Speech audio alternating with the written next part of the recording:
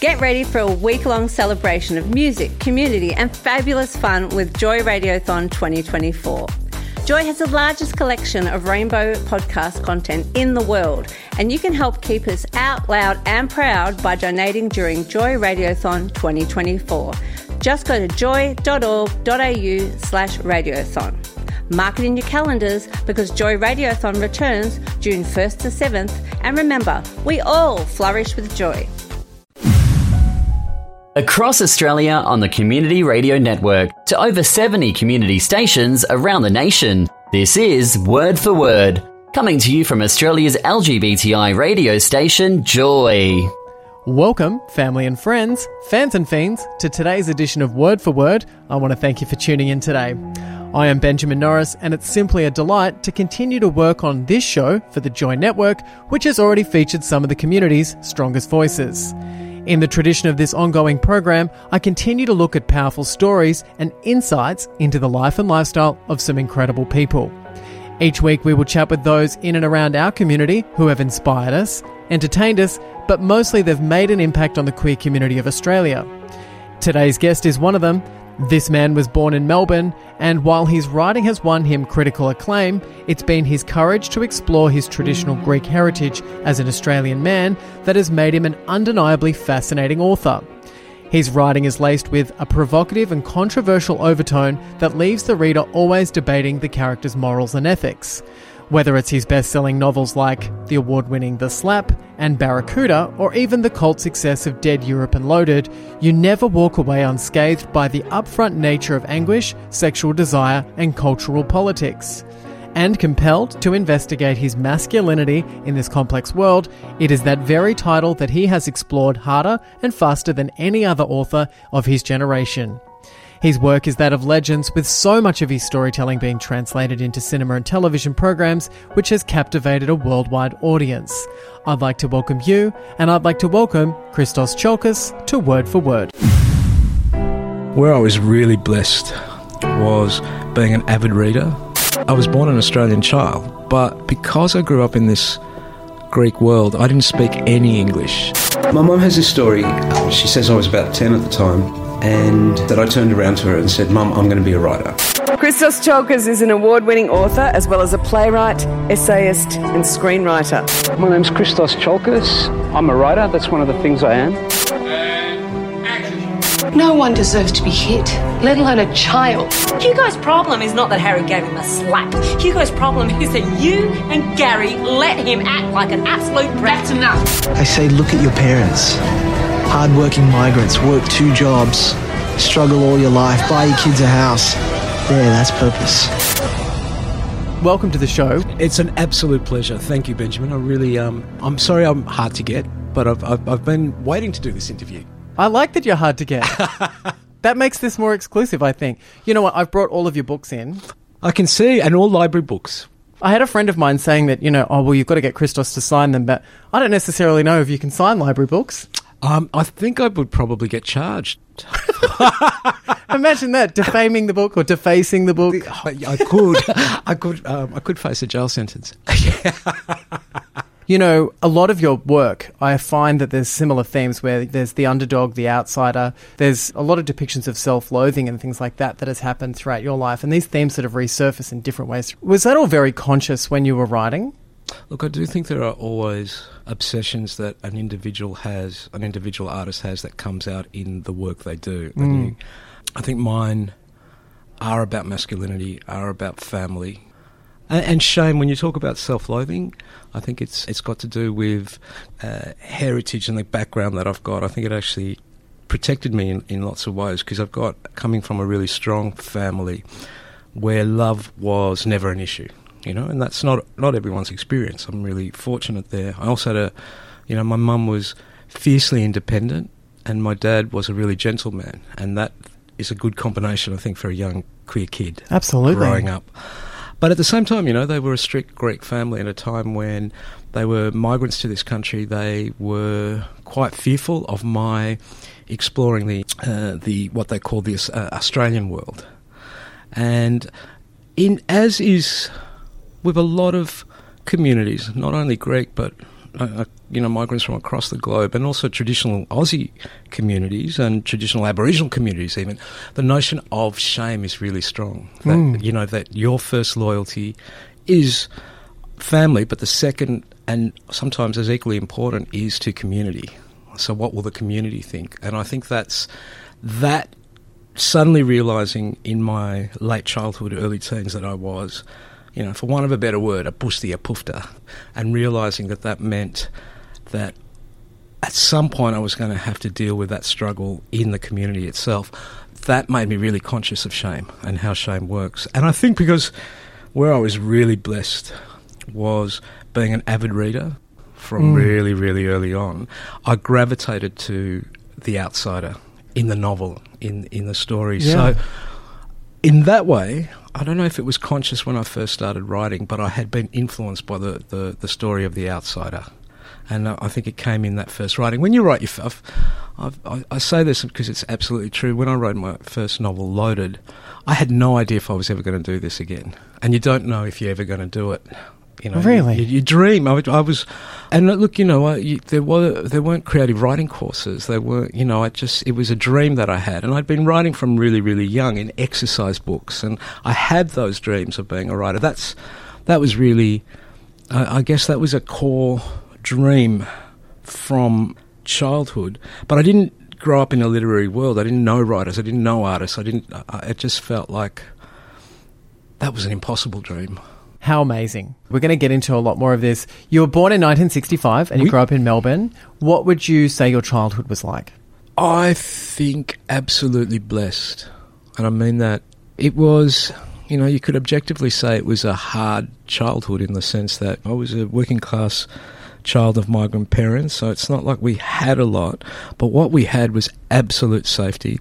It was a time where we all lived in close proximity to each other. So I lived in close proximity to my two cousins, Vicky and Bill, who I loved and could see them all the time. We kids ruled the streets. There was school.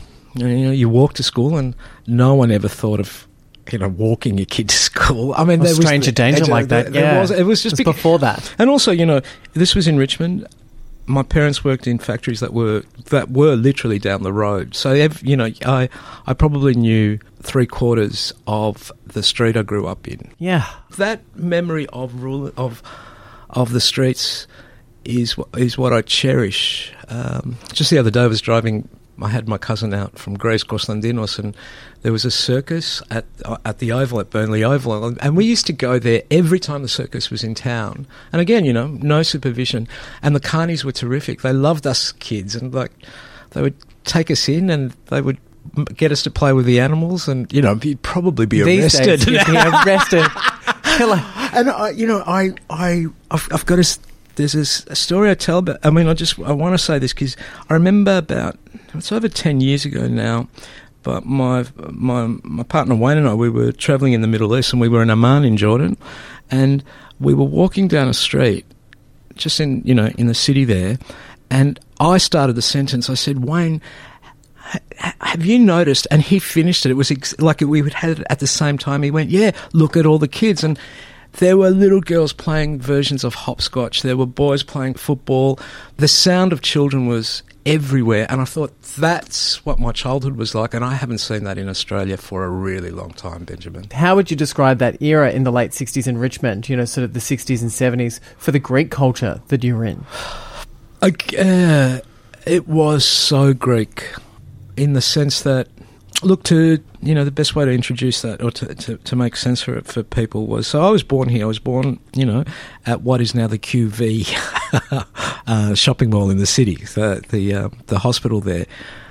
So, I was born an Australian child, but because I grew up in this Greek world, I didn't speak any English until I went to school, and we didn't do kindergarten back then. So I went straight to primary school, and I was completely shocked that suddenly there was this woman at the front of the class speaking in this language that I'd kind of heard on television, but I really didn't know. And so for the first 6 months of my primary school, I was put in a class with recently arrived immigrant kids who were largely from Turkey and Lebanon back then, because I didn't know any English. I had to do kind of being in the special class to learn the language. And I do keep saying that when critics attack me, I sometimes go, well, that's because English is my second language. But in all honesty, I actually think it gave me, to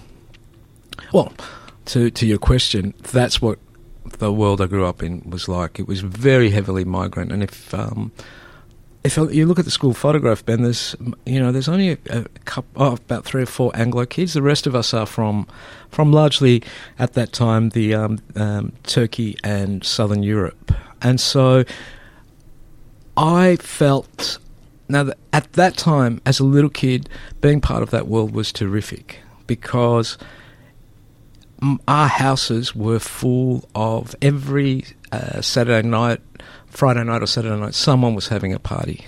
And in that, I think, Mediterranean way, kids are part of that. You go out and play in the street and then come back in and someone's got the guitar out and they're playing. The women are cooking up fabulous meals in the kitchen. The party's going to late at night. Often, maybe every second week, we would be going down to the National Theatre in Richmond or the Westgarth in Northcote, and there would be Greek movies. And again, the same thing. You know, the adults would be watching the film, but often we kids would be sliding down the banisters, playing in Bridge Road. Again, you'd get arrested now if you let your kid play. It'd be like turning up at your house. Did you leave your child outside? Absolutely joyous for that youthful part of my life. I think the great change for me, and I don't know if it was similar for you as well, was the coming of adolescence and the slow... Was it slow? It wasn't slow. It was actually, I think, the realisation... I really mean this. I knew that I loved boys, men from late primary school. Like I knew it. But then what age did you go through puberty though? I probably started early. See, for me, I didn't go through puberty. This is going to sound odd to you, but I didn't go through puberty till I was 18. Wow, okay. So I was so unaware of boys. I wanted to be friends with boys and girls. And I had no lustful feelings or anything. Very different to me. So yeah, like what you were saying, it's gradual, it's slow, but then it's very quick. So I think, for you personally, once you got to that age, it all would have changed quite quickly. It did. And that's a really an observation that I want to think about, because I think you're absolutely right. I think I must have gone through puberty quite early on. The way it was in my imagination was... back then, if I'm trying to kind of access what was going through my head, it was partly like going, oh well, I'm Greek. We get the beard, we get hairy earlier, and I do remember that suddenly, it's like a punch, that hormonal rush that comes with puberty, because suddenly the world. It's really interesting hearing what you said, because it suddenly does change. Suddenly you realize, and you suddenly, your relationship with even your best friend, your best mate, who you a few weeks ago you were swapping football cards with and playing marbles and just being kids, suddenly you're aware of feelings that seem dangerous, and you're certainly suspicious, because all you've gleaned is that these feelings should be directed towards girls. If you've got them, you've kind of, the world of sex has been a mystery. It's there. You've heard things. You've sensed things, but you've been protected from it. But for me, in late primary school, I suddenly entered that consciousness, and then in my second year of high school, my parents moved out from Richmond, and a bit of that migrant dream, went out to Box Hill North, and went to Blackburn High, and. So I was really in the midst of kind of teenagehood then, and I'd gone at that time, unlike what it is, Box Hill is quite an Asian Australian population. It is now, yeah. But back then it was really white. It was really white, and I remember, because halfway through year 8 going into the classroom, and I was looking around and going, they're all really blonde. And just thinking, am I the only wog here? And it was a real shock. Yeah. So, I've painted an idyllic, because I think it was an idyllic childhood. But I think even if we had stayed in Richmond, I think there would have been issues that would have brought me to a sense of crisis to do with sexuality, because what sexuality did was remove me from a world that I felt really comfortable in. You know, I'd already begun to think, I don't know how to be Greek. You know, I don't know, because I'm not like my best mate. You know, because I want to sleep with him. You know, I want to have sex with him. That makes me a pervert. That makes me... It's a huge struggle to go through. What's odd to me is that it's such a young age to cope with complex issues. Well, you can't... I mean, you live in this state of... And I hope that this is changing, because I think this is really... I mean, this is part of the experience that is... There's no better word for it. It's terrifying, is that you feel like you can't speak of it to the people you love most in the world. And you're still a young child. You're a child. And the people you love most in the world are your parents, your family, your best friends. And you go, I can't... If I confess even a part of this, I will be exiled. Yeah, what's going to happen to me? And that's a terror that I think is what creates so much of the psychological pain of being queer, you know. And yes, as I said, I hope that's changing. Starting to diminish a little bit. Where I go again, and I keep coming back to books, I keep coming back to art, I keep coming back to films, Ben, is that's where I was able... I mean, they saved me. I really think that, because it was in reading, in going to the movies, that I thought, oh, okay, you know, there's other opportunity out there. Exactly. If you had have just been isolated to your feelings and having no understanding of there being lives and worlds outside of that, you'd probably think, well, where do I go from here? Well, I think there are the only options then are a complete retreat into silence. I mean, that's what the closet is. You know, it's just like kind of, or I don't know self-destruction. I mean, if you really have no opportunities to find an echo of your reality anywhere, that's incredibly difficult. And there's, you know, we're talking about it in terms of sexuality, but I think that sometimes I think that's often part of the experience of racism. I don't want to I'm not an expert on racism, because I'm not a person of colour, but growing up a WOG in this country and growing up a WOG in that particular time gives me some relationship to it, and as part of that reading.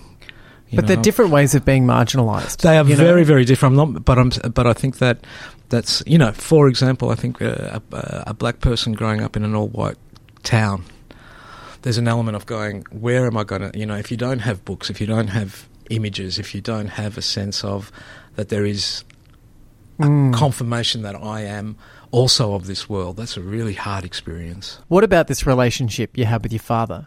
My dad did this really sweet thing, because he was really proud that I read, you know, from primary school. He was really, because he didn't come from a culture, you know, he came from World War II and the Civil War. He didn't come from schooling. He didn't have access to education.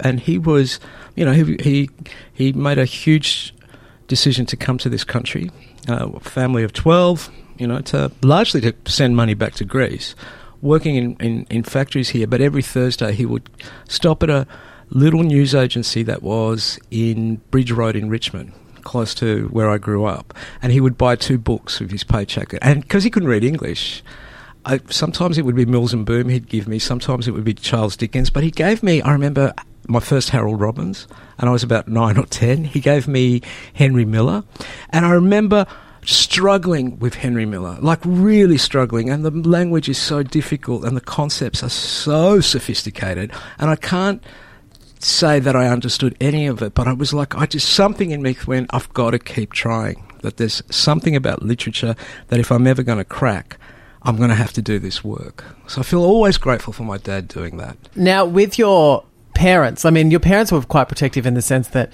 you know, your dad armed you with literature. So even in that way, your parents had such a really positive impact and you were lucky to have them. What was their relationship like between each other as you were growing up? So my parents' marriage was arranged. So there was, in a way, I knew that, knowing that there wasn't a kind of the great romance.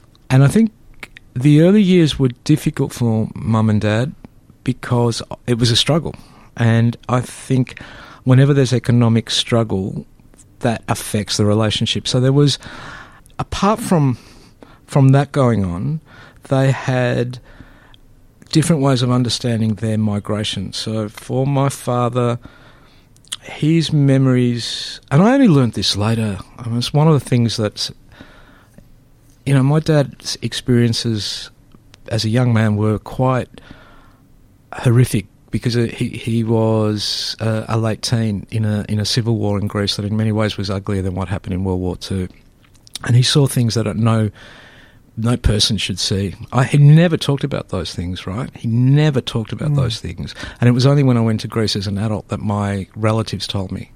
And I remember coming back here, and he was furious at them for having revealed these experiences. And they are nothing I have undergone in my life comes close to what my father had to go through.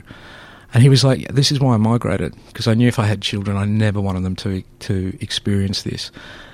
And he loved his country, he loved his family, but he was deeply suspicious of Greece because of the experience he saw. And there was an image, he didn't know Goya, he didn't know art, but you know there's the famous painting of Goya, Saturn eating his children? Yeah.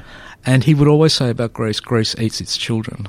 And just before he died was, you know, Greece was again in an economic crisis that happened after the GFC. And I remember him on the hospital bed talking about Greece and saying that again, it eats its children all the time. So even though he felt the loss of home and family, he was really happy to be here.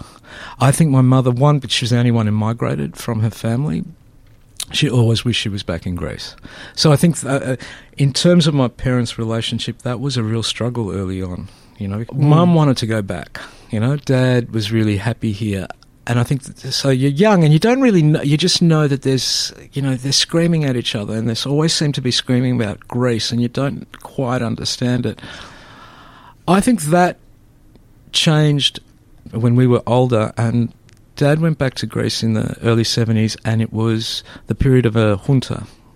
And again, you know, Greece eats its children. You know, he came back and he decisively said, there is no way I am going to take my children back to that country that's under a military dictatorship. And I think Mum came to... She realised that as well. We can't do that as well. And so I think they made a decision to stay here and stay together. And I think in terms of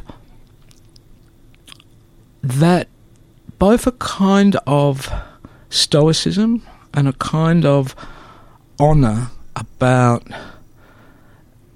family and family values. Well, yeah, it's hard because in a way we don't have the language for it anymore because we live in a much more individualistic world. I do too, you know. But that kind of sense of there are obligations that you have to honour was something that was very paramount for both my father and for my mother. And I think that has had an influence on the way I want to live my life and conduct my life. So, you know, I think I've talked about this with Wayne a lot because we're 33 years together, which is a long time. We were really young when we met, and his parents are immigrants as well from Holland, and they, I think, have theirs is a different history, but they also have elements of that, or that bedrock of what honour is and what responsibility is. And I think Wayne and I both share it. So even when things have become really hard, we really think it's important to work at the things that you want to honour that is best in a relationship. I mean, I'm really lucky because I love the man to frickin' eternity. You know, it's so nice. He saves me. That. But I think there's also that comes from my parents.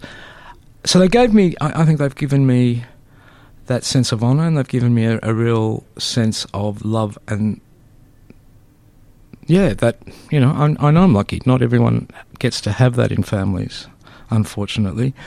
And what they also gave me was their language. I think it's really... I resented it as a young child having to go to Greek school, but as a writer there is nothing more splendid than knowing another language. Because even, you know, my first language is English, really. You know, that's what I write in. But I can... In writing, I can sometimes think in Greek. And I can think of what happens if I translate back and forth between these two languages. What do I do with the English language? That's, I keep saying, this is one thing that the Anglophonic world that we're part of does not get, how important language is. And, I just think, when I talk to young kids and they say, I want to be an artist or I want to be a writer, I say, then you've got to do a bloody language, because that will be a skill that you can use in your practice, regardless of what it is, because it will make you think in a different way. A different way of storytelling as well. And look at the English language. One of my favourite books is Lolita Nabokov. He learned English as that's not his language. He was Russian, he spoke French, then English. Joseph Conrad. Some of the best storytellers. And some of the best English writing in the world. And I think that's not accidental that they were, because they knew about language, because they had to work at understanding and translating the world into different languages. And that's what you do as a writer, is you're translating an experience of the world into a language that you as a reader can understand. I was going to, can I just say actually to that, but it did help when I was young, because they couldn't read my work in English. So that's also handy. That was handy, but the Loaded did get translated into, all the books have been translated into Greek, and Dad was an absolute sweetheart. I did give him the Greek translation of Loaded, and he said, "Oh, Christo, I tried for 3 or 4 pages and then went, I can't do this." It wasn't a kind of, I understood that. I was really glad that he lived long enough to read the Slap, and particularly to read the section called Manonius, which is about the old Greek man, because Dad was in my head all the time when I was writing that. I can imagine. Yeah. That early period, I think, made me a little... I was able to be fearless in the writing because I knew my parents couldn't read it. And I'm only saying that because you're young, when you start writing. And I know, I've had lots of conversations with writer friends, and that, it is a concern, especially if you want to do something that is challenging or really honest. Or really honest, yeah. Do you want to sit down and have a really honest, frank, conversation about sex and love and relationship and the things that people do, with your parents? Exactly. No, I mean, you want to have, I think you want to get to a point of truth, but you don't necessarily want to reveal every little detail, having said that, and because I know Jill Bilcock, who was the editor on Head On, that was the film that Anna Kokinos adopted from Loaded, and the Greek translation hadn't come out, and so the first insight my mum had into the book was going to the cinema together to see a screening of Head On, and it was a really, she's coming blind to this. She's heard a little bit about the book, and the film starts and she just won't look at me. She's just staring at the screen, and then the only point that she reacts is, and she just bashes me with her elbow, is a scene where the protagonist Ari is shooting up drugs. That's her way of saying not okay with that's not okay with that. Film finishes and she goes to the loos at the Nova. It was at the Nova Cinemas in Carlton, and she is in there for 10, 15... It felt like she was in there for hours, and I was really terrified. I'm laughing about it now, but I was, because she's had an overdose of Valium. Exactly. It's like... She's like, oh, God. What the poor... what she's gone through, and how is she making sense of it? She knows I'm gay, but, this film is quite revealing of so many aspects. So revealing. Right. Anyway, she comes out and she says, let's go and get a drink, and I'm forever grateful to everyone involved in that film, because we just ended up at a pub in Carlton and smashed so many whiskies and got really, really drunk, but got really honest. And not as I said, but it was wonderful. It was suddenly something broke in her, and she could ask all the questions she wanted to ask. And I could ask some of the questions that I wanted to ask and was nervous of asking. And it was, so I'm really grateful. Christos, who shocked each other more? Like, did you shock your mum with your stories, or did she shock you with hers? I think Head On was the shock for Mum, because though she knew these things, she didn't want to imagine. She had an experience of that film that no one else in the world has had, which is the mother watching that that film. So your mum was consistently questioning, Yeah. is this what I see on screen? Was my son taking drugs? Was my son having dangerous, promiscuous sex? That's terrifying. Exactly. Hence the elbow. I'd be getting more than an elbow. If that was my mum, if I said, I mean, I've been very honest with my mum about certain things in my life. You know, there's some things that I guess you don't feel the need or it's not necessary to tell you. It isn't necessary to. You know, but then as an artist and a creator and a writer for you, who's had so much of your work translated into film, it's unescapable. Whilst I think a lot of people probably shut the door and don't have honest conversations with their parents. I think there is a period of, you know, this is in the writing, it's in the stories. There is a period where I think it is necessary to, no matter what the relationship is with your family, and this isn't only about sexuality, right? I think there is an element, we all do this, that you have to forge your own life, and you have to you've got to go through that. I mean, I'm an old existentialist in that sense. I really believe that you have to work out what is important to you. You know, as Benjamin Norris in the world, as Christos Tsiolkas in the world, what is it that matters? And part of forging that path, like finding that path rather, is to separate yourself from family.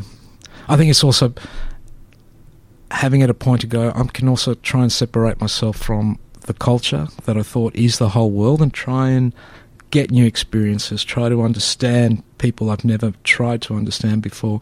But really, what is it that I am in the world, to me, is a fundamental question that goes beyond any identity. It's just fundamental to how we live our life. How do I live? I mean, Barracuda, which is a novel that I've always said felt like starting writing again, is actually telling the Loaded story in a different way.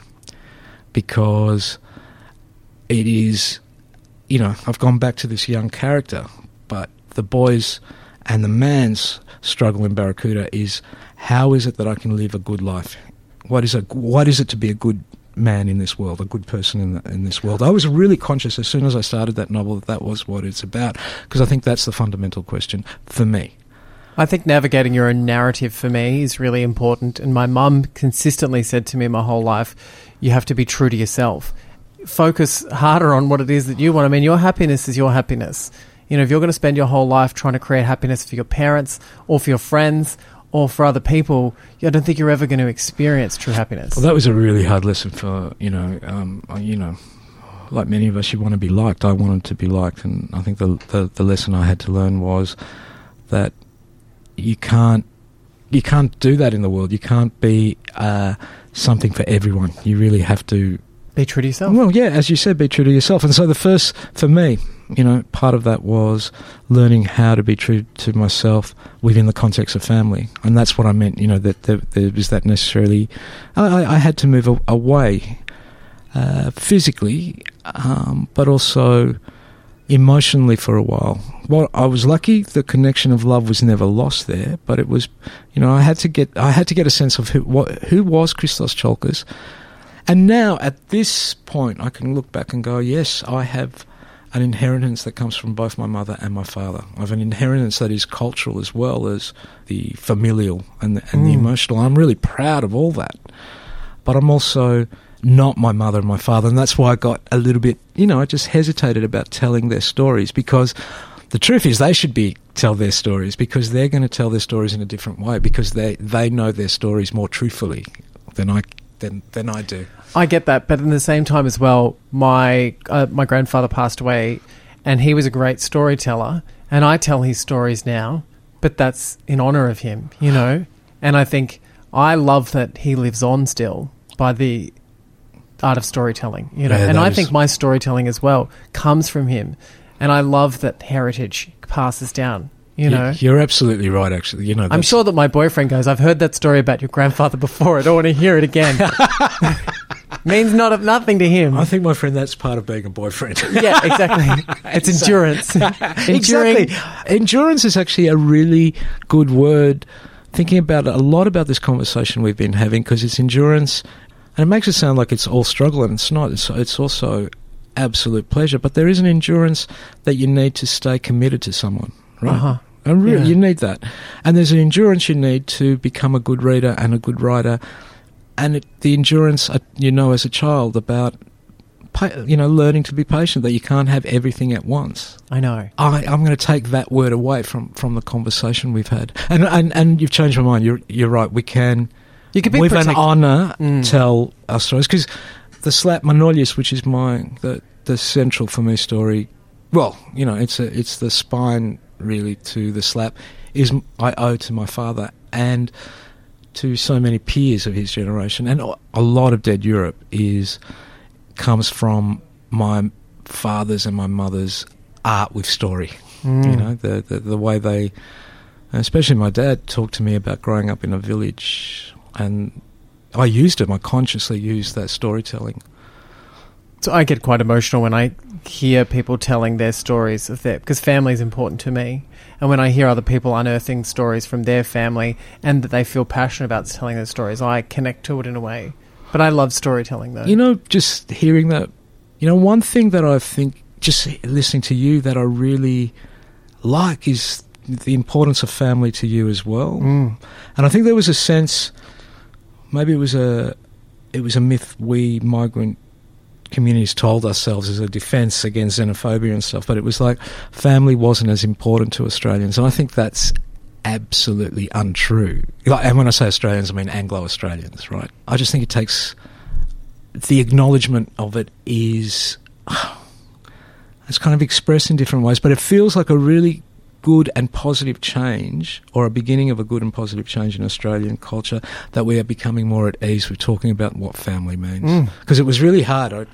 I take religion out of it, I take society out of it, and I place it not about being an Australian or anything like that. I think, to me personally, it's luck. Like for you had luck. Oh, God, in the fact that you had your mum and your dad, and that they were these amazing people. And I think for myself, I have this luck that I had a mum and a dad and their parents that I had important relationships with.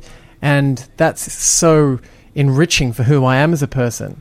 And I think most of our lives we're self-obsessed and we sort of want to explore who we are and know who we are, and that all comes from our family. I do not disagree at all. And fortune, and luck, they're words I use a lot, because I do, and that's not a way of, that's not false humility. That I just think you've got to understand that there are things that come through fortune.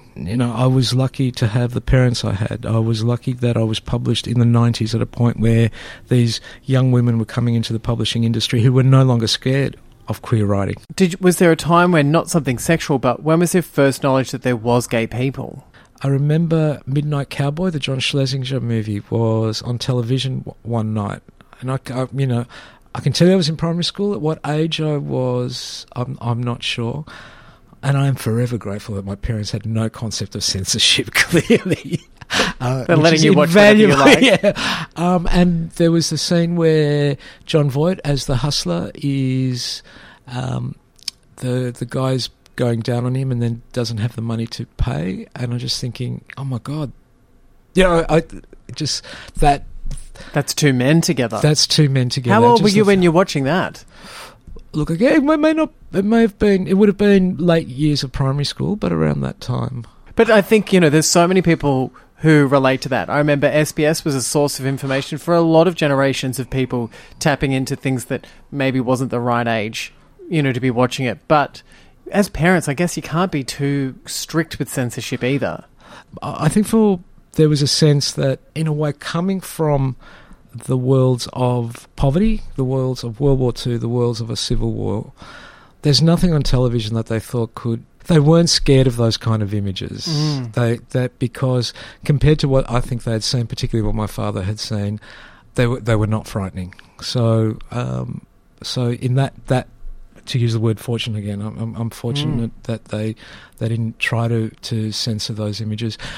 This is later, so I knew there were gay people and I was terrified that I was one of them. But I'm just thinking of those moments where someone you respect can lead you into, can just offer your hand as a young person. So the Patrick White book is dedicated to a high school teacher I had, Yaroslav Havia, and we never talked. He was one of the world's great teachers. We never talked about me being gay because I was still too scared of even articulating it, certainly not to a high school teacher. But he introduced me to the world of European books. And I can see now that he steered me. He steered me towards people like André Gide and, that books that are central to my reading life. And it opened your mind, but it also gave you some role models to have, I guess. Exactly. And that generosity and that kindness of just one individual teacher can change a life. That's why I think, I just think education there is so central. But there's also a moment, and for a lot of your listeners, you will have, you may not know this, Ben, but there was a terrific film reviewer called Ivan Hutchinson, who in Melbourne in the 70s and 80s, and he was a great writer on film, and he also used to have a show on Channel 7 about film, introducing great films, and he had a screening of a film called Making Love that was one of the first Hollywood commercial films that featured gay characters. Michael Otkin. Anyway, I went to a screening. I heard about it because I was a film geek from a really early age. And Ivan Hutchinson wasn't gay himself, but he introduced the film with the most eloquent defence of sexual liberty. And can you remember what he said? Just that this is part of the human experience, that some of the greatest people in my life are gay men and lesbians, that it is paraphrasing, but it was that kind of powerful moment to hear someone you respected, and I respected Ivan Hutchinson say that, was a huge release. So just to your question, it made me think of that moment, that those things are... It's such a rare moment that not a lot of people of our generation would have ever had. And so that's why I am, in terms of a coming to as a young person, young queer person, I'm really grateful for that moment. If you could give some advice to yourself as a 12-year-old, say as you came in as a 12-year-old now, what advice would you give yourself? To keep reading, to not believe that you had to make a choice between, I really mean this, a choice between art and sport, that you can do both. Because you like your football. Yeah, but I came of an age where it seemed to be that you're either a jock or a poofter. It was like, the Breakfast Club. You just somehow had to be one or the other. You couldn't be both. I would give that advice to myself. I would say, don't be so hard on yourself. And I would also say, get a job earlier. Learn independence earlier, because that's really important. Yeah, I think that those are the main things I would say to myself. In all seriousness, because of the age, I was really, again, fortune, knowing what I know now, would have said, there's something called safe sex that you've never had to think about, and you should think about it, because, I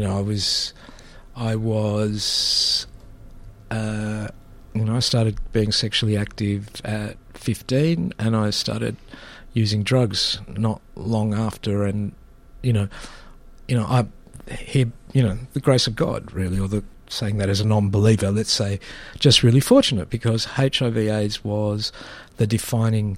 It was a key political experience of my life, because I came to of age as a young adult queer man at a time when people... It was dangerous to be that. It was dangerous to be that. People who were friends, people who I loved, people who were around me were getting sick and dying. And so that's probably something, I'm being serious, but I need to be serious about that. That would have been a piece of advice that I would have given my younger self, because I was taking... the risks, I could have been me. I think that was always something that really... Well, if you're experimenting with drugs and you're being promiscuous, that's the danger zone. But exactly. Where were you getting your hands on drugs at that age? Statute of limitations. I was one of my best friends at school. And look, another thing, that I'm thankful to my parents is I had to keep it to the weekends. I had to keep it to holidays, because my parents had they had a really strict... They knew what was going on. They knew what was going on, and so I didn't have the freedom to go out in the way some of my Anglo friends did. But that restraint was important, because I was hungry for experiences. Because what sort of drugs were you experimenting with? Speed was, dope, marijuana, but... It was speed that was a drug that I just loved, and I loved it from the first time I took it. How similar to Ari in Loaded is your life, though? Like, there's sections of the book and there's scenes in the film where Ari is injecting speed and going out and exploring Melbourne and being sexual. Is that a direct reenactment of your life at the time? I mean, I was, yes. I think one of the fears I had when we suddenly started getting knowledge of what what AIDS was that I had been using drugs intravenously as well. So that, that put me in really high risk categories. So I was terrified the first time I went for the test because of that, because I kind of straddled both those experiences. But so did lots of people. I mean, it was something that people were doing at the time. I mean, drugs are still prevalent today. There's hopefully less of it, and statistics are saying that younger people are drinking less, which is also quite amazing. I think the healthier you are psychologically, the less you... I mean, I will always... it's an aging body, so I can't do drugs the way if I had drugs now, I'd probably have a heart attack or stroke. But I'm not going to pretend to be. There's also pleasures that came from drugs that are invaluable, really, and experiences that I will cherish, because you can have some astonishing moments, in celebration, but they also for a period became what happens with addiction. They became a crutch, and that was no longer about the pleasure or conviviality. It was just a way of going through the day, and I knew I had a problem then. Drug stuff is always so difficult to talk about. That's where, again, the politics of extremes is kind of destroying us a little.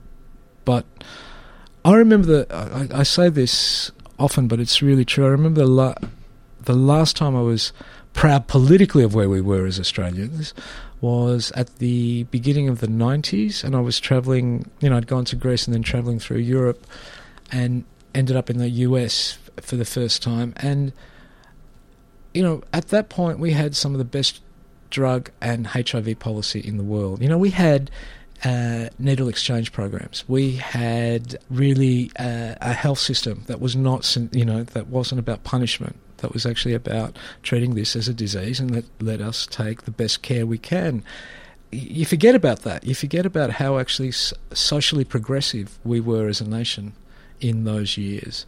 And it feels a little, well, more than a little. It's sad to feel that confidence we had back then has been replaced by fear and anxiety. Well, I think that's the problem with politics these days. It probably has gone downhill a little bit in the ways in which we tackle things because of fear and because we're scared to admit the truth. And when you're scared to admit the truth, you're not actually handling the truth. That's another thing I would tell the really young Christos Tsiolkas, is not to be scared, to not to be as scared, that a life lived in fear is not a good life. I think that would be solid advice. I think at the same time, I don't necessarily see you as someone that's ever been governed by fear, because in all of your writing, with all of your books are passionate, vibrant, expressive, dangerous stories in some ways. So I don't really see that fear in you. Of course. I mean, I don't know. You can't really go back and change things in a way. You know what I mean? And you don't want to. Every single step is which leads you to this moment that I am sitting across a desk from you. Every single step. That's the realisation of time and history. I know that fearlessness came from experience, and it came from taking a kind of leap of faith that I had to pursue the kind of life I wanted, the writing life I wanted, the individual life I wanted, the sexual life I wanted. There is a moment that marks that for me too. I used to be quite religious. I didn't grow up Mum in particular has a really strong Orthodox faith, but married thankfully, to a real anti-clerical. I think that's what differentiates us Orthodox from the Catholics. Even though the rituals can be quite similar, Mum's faith in God has got nothing to do with respecting priests. She knows priests can be good people, but she knows they can also be venal and do terrible things because she's seen it happen. And I think because the Orthodox clergy are married, you know, my great uncle is a priest, and you know, when you hear your uncles and aunts tell you stories of what he got up to, you can't feel he's a saint. So I think that's a good thing. And I had that kind of religious belief, and my dad comes from a village where, you know, a lot of Dead Europe stories come from Dad, including the vampires. So I had this kind of magical, supernatural world that I grew up in.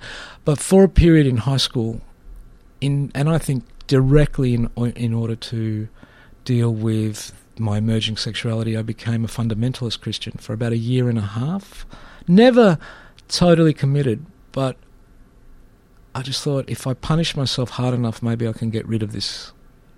You know, I'll use the word, what I thought was a cancer, which was my sexuality. And I do remember...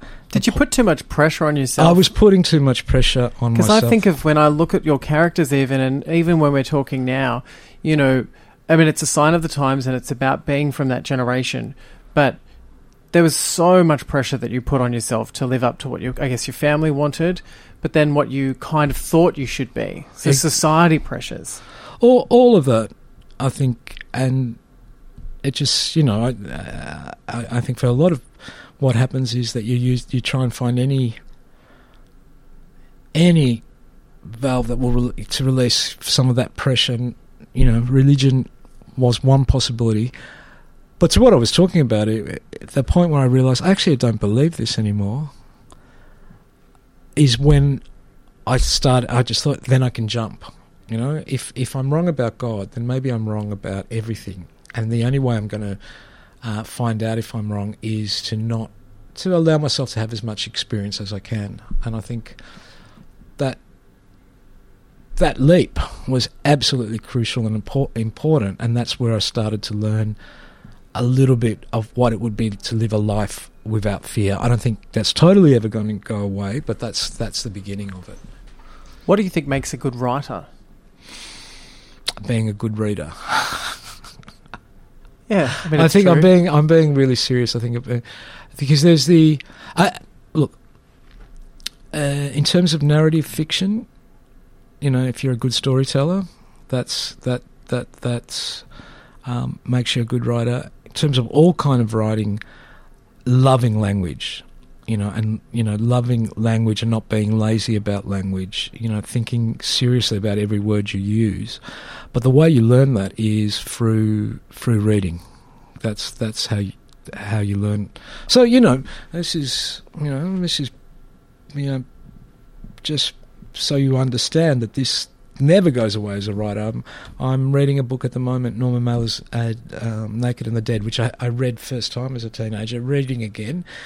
I've got this book by the bed with a pen, and if I come across a word that I'm not sure about, I will put it in the book, and then I'll look up the dictionary and I will write it down, because I just think that's my trade, is in language and words, and my tools are...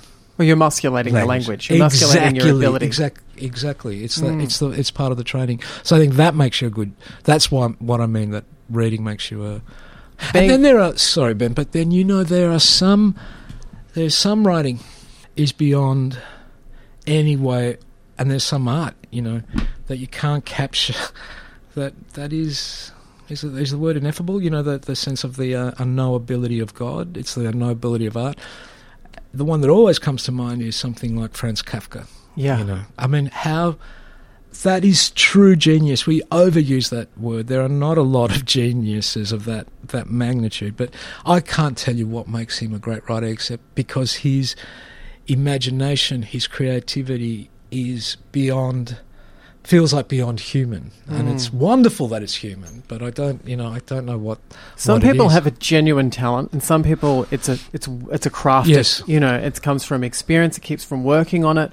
You get better at it.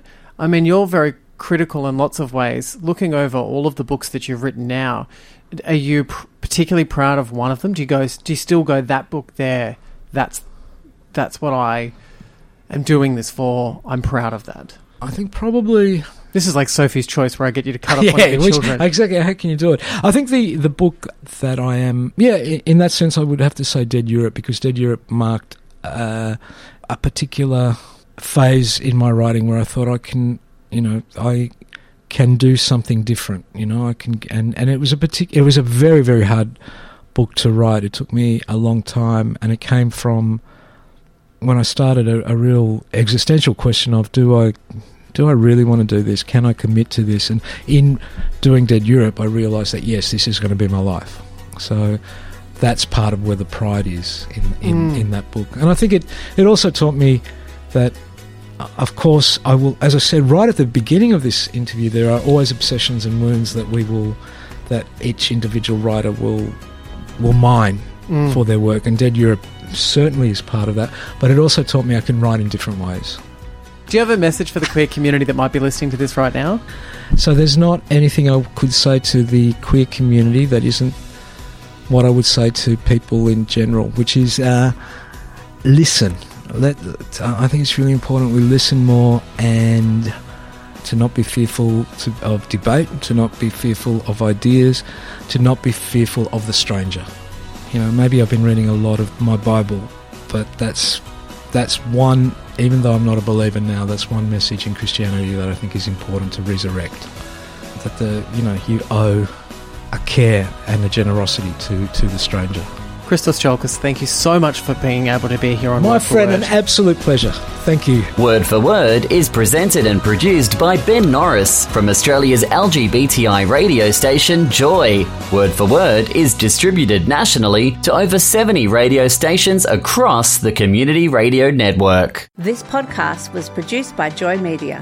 You can support Joy's diverse sound and diverse community this June by donating to Joy Radiothon 2024. Go to joy.org.au/radiothon. And remember, we all flourish with joy.